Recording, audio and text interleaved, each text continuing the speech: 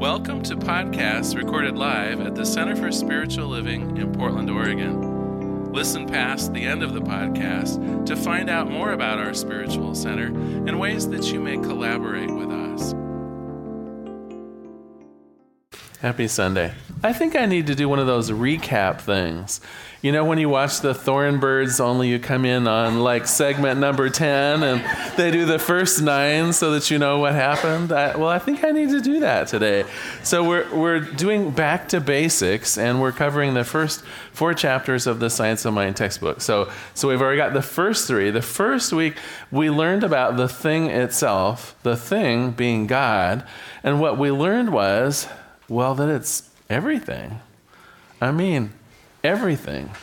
So every person, every place, everything, every situation, that which is invisible, that which is visible, really our definition of God is everything, no exceptions.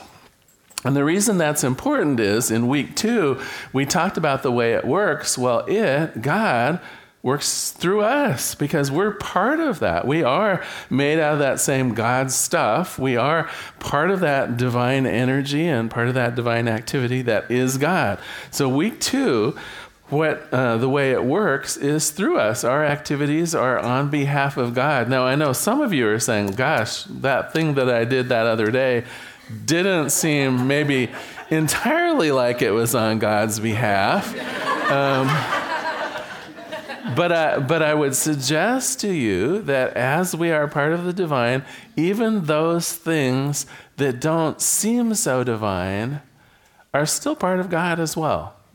Now, it may be that we have chosen poorly, as sometimes we do, but it doesn't mean somehow that God is diminished. Simply, our choices sometimes could use improvement. All right, then last week we talked about what it does. Well, very simply, it, meaning God, responds to our thinking. In fact, we have a kind of a catchphrase in Science of Mind that our thoughts become things. Now, it may be that some thoughts just kind of breeze in and breeze out, but I will tell you that thoughts and beliefs and consciousness patterns that we have for any length of time absolutely are productive. And by productive, I mean we just start seeing more and more of it in our lives. Now that, of course, is a good news and a bad news situation. The good news is that when we have reoccurring thoughts of love and light and joy and peace and happiness, what a sweet life it is. Because those thoughts become things. Our present thoughts become our future experience. But the bad news is, what about when we're having thoughts that aren't so wholesome? What about when we're having thoughts of despair or lack, of pain or sorrow? Unfortunately, those thoughts also are productive. Those thoughts also become things. And when that happens, our lives are not the way we would choose to have them. But the principle is the same. And so if we wish to improve our lives, and here's kind of where I left off last week, is if we want to improve our lives, we have to improve our thinking. So that's where I'm going to start with today, the idea of improving our thinking. And, first of all, I think we got some choices here on how we handle this, and I want to try one of them out on you from the get-go. First of all, I think we can improve our thinking by simply stopping some of the thinking that we have right now. And let me give you just a few examples. Do any of you ruminate? And it's named for what cows do. So you can imagine that from the get-go that it may not be something that we want to do very often, and you'd be right. Because ruminating is the idea of replaying something in our heads over and over again, just like a cow chewing its cud out in the field. And usually, what are we replaying? I would love it if it was like something that was sweet and happy, but most Americans, when we ruminate, it's replaying some negative situation that we've had imagining, well, if only I would have said that, then the boss wouldn't have blown up at me. If only I wouldn't have hung up on her, maybe we'd still be friends. If only, well, it could happen. If only I would have chosen my words more carefully, if only I wouldn't have done that, if only I hadn't gotten on the bus that day, if only I would have just stayed home in bed. Right? We replay those over and over again, and they're not really productive. In fact, psychologists will tell you that it will simply reinforce that negative picture of yourself in your mind the more you ruminate. It also can provoke anger in us. A whole variety of negative happenings can come from ruminating. But think again about the principle, the creative principle of God that we talked about last week. The more you ruminate around something negative, the more you're replaying the negative thought, the more likely you are to have similar things happen to you in the future. So if we can stop ruminating, and I'll give you a couple hints on how to do it, just stopping some of our negative thinking, a tremendous benefit. Well, first of all, if any of you know me very well, you will have had occasion to just hear from my office or from my home or even down here in the sanctuary. Suddenly you'll hear Larry say, "Stop!" Well, and it isn't necessarily that you've done anything. One of the things that I actually find useful is to verbalize the idea, no, this is enough. I do not need to think about this any longer. I'm turning it over to God. God's going to take care of this situation.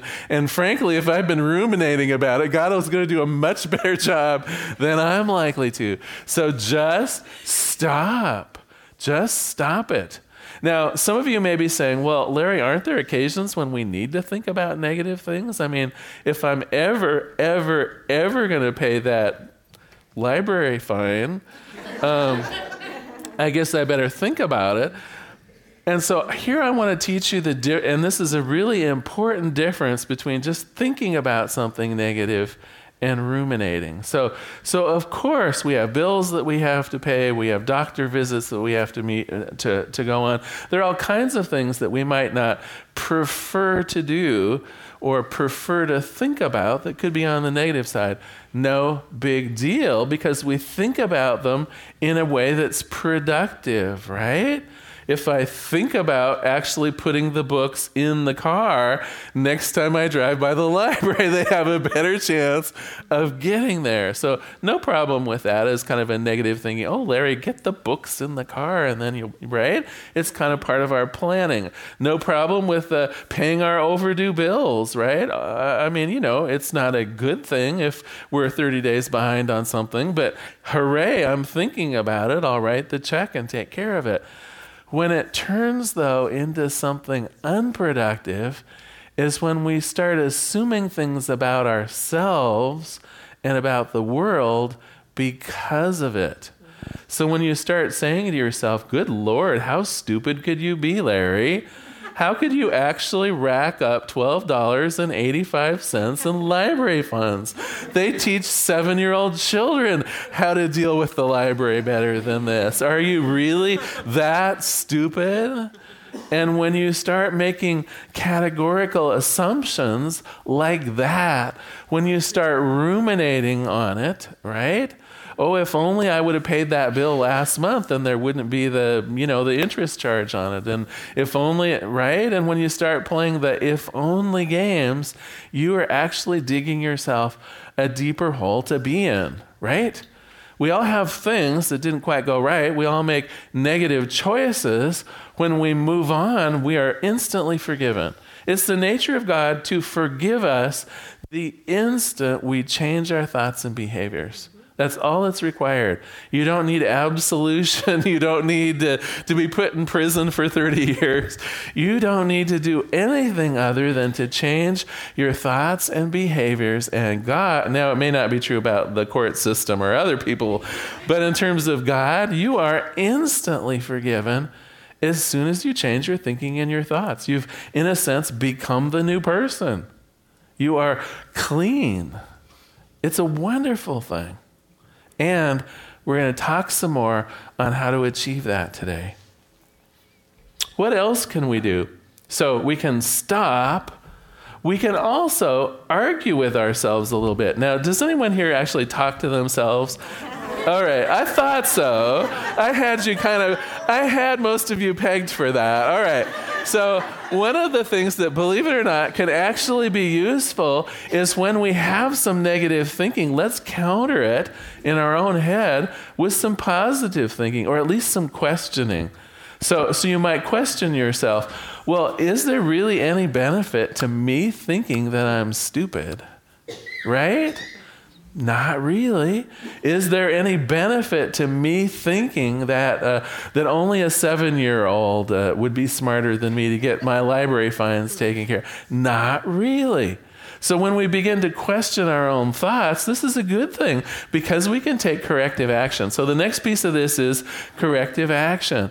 What would be better for me to be thinking?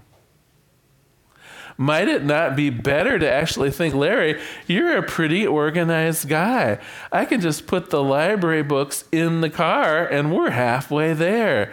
Do you see how I turned a negative situation into a positive mental construction? Larry, this is no big deal. You're perfectly capable of getting those library books, and you have till Tuesday before they add another $4 to it. No big deal, right? I'm reassuring myself that, and of course I'm using the most trivial example on the planet, but most of our lives have pretty important things going on in them, don't they? So let's upscale our ability to plant new seeds of thought, new ways of being into our heads when the negative comes up. What if you're having a relationship with someone really important to you, a spouse or a family member that has just gone haywire? Is it useful to think that marriages are just tough and I've probably failed in this one too? Not really useful. Instead, maybe it's time to begin cultivating the thoughts that we would really like to have. You know what? I am absolutely up for a marriage in which both people are honored, in which we trust each other and we're building intimacy. I claim that. I stand for that. And I begin to having more thoughts about it. Maybe that would be a better way of thinking than some of the negativity that pops up. I was counseling a couple last year, and they came armed with the 35 reasons why they shouldn't be together. And I'm thinking to myself, well, I'm surprised you made it here. I'm surprised the car would let you be in it together, right? It's like when we plan for our failures, don't be surprised, right? Our thoughts become things. And when we plan for our success, likewise, our thoughts will become things.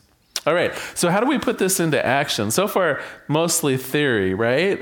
We're going to stop the negative thinking. We're going to replace it with positive thinking. That's a great theory, and I think it will lead it into our joke for today. And I have to apologize, this is the world's longest joke. If you fall asleep, it's okay. So Michael is an out-of-work actor. He gets a call from his agent. Okay, Michael, I've got good news for you, and I have bad news. The good news, it's in the Old Vic Theater. It's Shakespeare, Michael. Well, what's the bad news? Well, I'm afraid it's a walk-on part. You only have one line, and the line is, "Hark, my lord, I hear the cannons roar." Well, Michael's okay with that. It's the Old Vic, it's Shakespeare, it's London, no problem. So he practices at the theater, he learns his blocking from the assistant director, and for the rest of the week when he's shaving, whether he's ironing, whether he's watching TV, you name it, he's practicing his line. "Hark, my lord, I hear the cannons roar. Hark, my lord, I hear the cannons roar." Well, it's the night of the performance, and he goes out with friends for an early dinner. But frankly, he has a little too much wine. He loses track of time, and he realizes he has 40 minutes before he's on stage. He catches a cab. He makes it to the theater as fast as he can. He gets to the back door. They let him in. Michael, you better hurry. You're on stage in 5 minutes. So he runs to make up. He throws on his costume. He's quickly made up, and he's running down the side of the stage, and he realizes he's on the wrong side of the stage. So he sprints as fast as he can to the other side, and he is literally thrown onto the stage by the assistant manager, when there's, I know, yeah, already blown this joke, when he's literally thrown onto the stage by the assistant manager, and there's this sudden, almighty, huge bang and flash behind him. Well, he jumps forward on stage in great fright and screams, "Oh my God, what the hell was that?"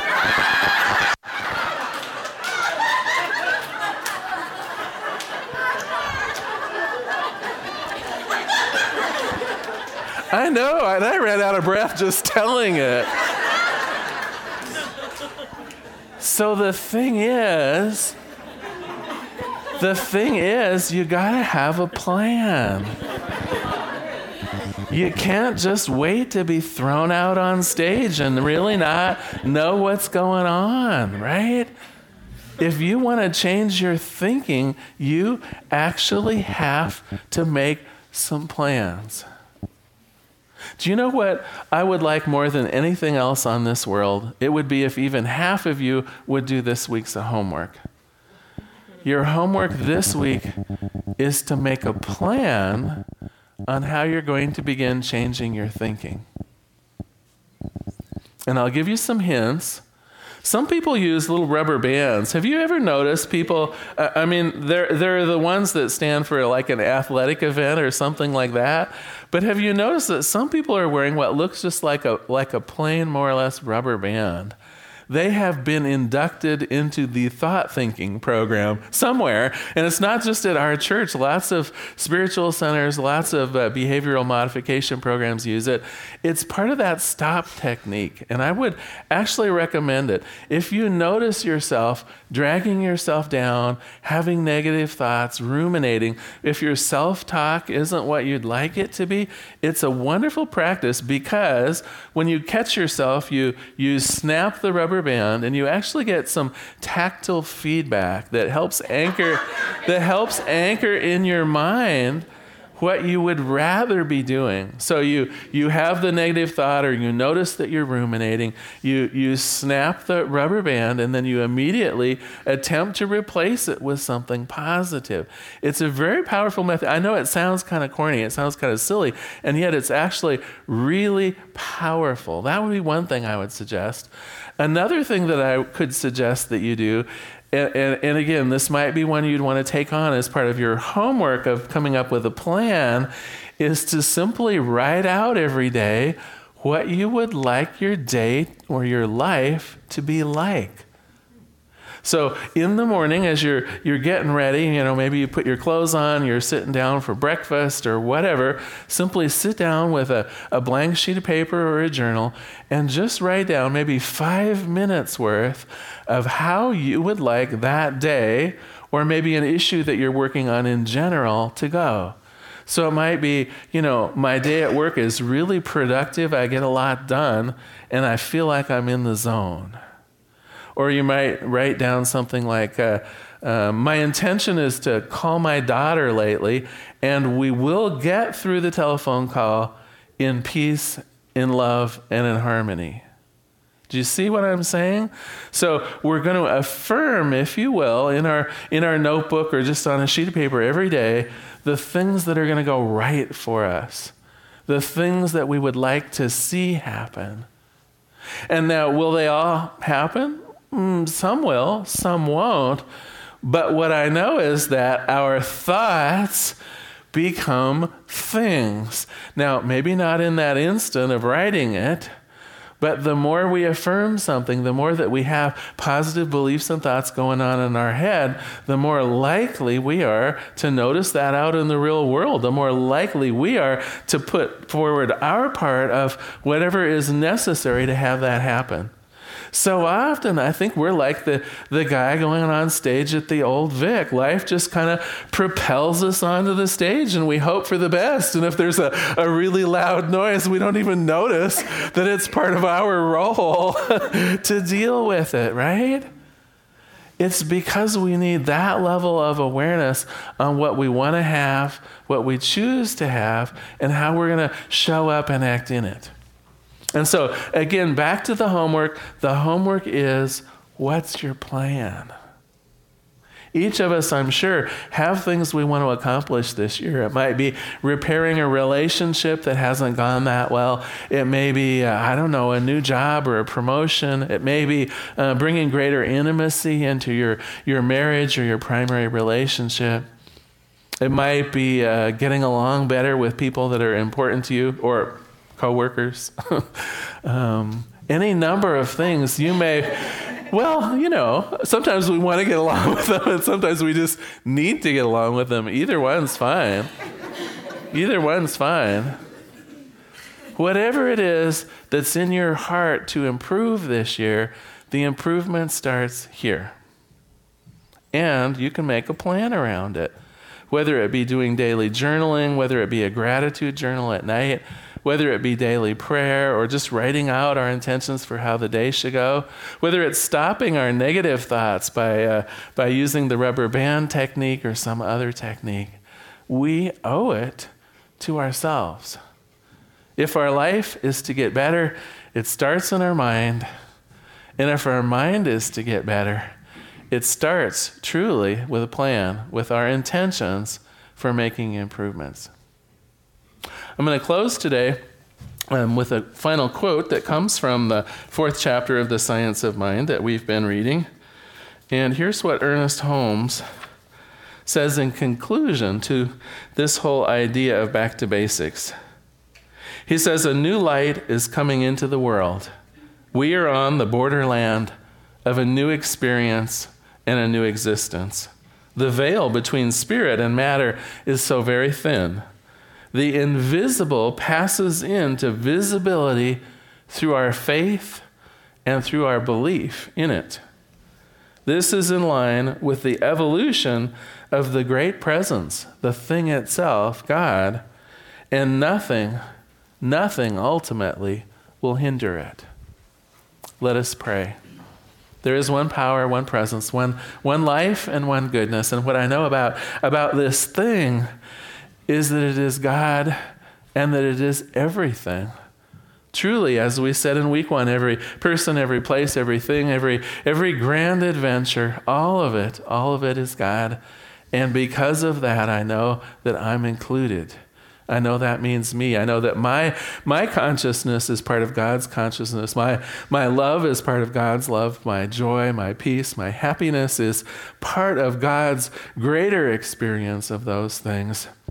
And as I claim what I wish to have, as I reorganize and take dominion over my thoughts become things. And as this is true for me, I know without question that it is true for everyone within the hearing of my voice, everyone truly on the planet, their thoughts become things. And so on this day, for each person here and beyond, I claim perhaps a greater willingness to take dominion over those thoughts, to begin to put together a plan for improvement, of knowing that the more thoughts to the positive, the greater the positive life. The more thoughts towards love, the more loving my relationships come. The more peaceful I am, the greater I see peace magnified on the outside world. The greater that I treat myself and my life with abundance and thoughts of abundance, that truly the world gets richer. And so it is in gratitude that I acknowledge this great truth, this law of being. And in gratitude, I release this prayer into the activity, into the action of the law itself. I simply let it be. And together we say, and so it is. Thank you so much for being here today. So glad you were here.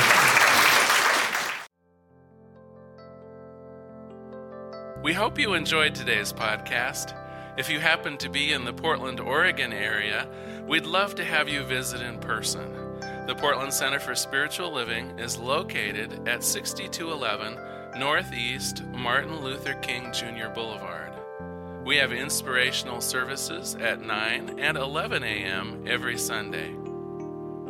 Our mission is to open hearts, ignite minds, and to make a difference. If you'd like to support our center and its podcasts, you can donate online at www.pcsl.us/donate. Our website is also the place to learn more about what's going on at the center or to contact us. Allow us to become part of your extended community. Wherever you are on your spiritual journey, you are most welcome at the Center for Spiritual Living.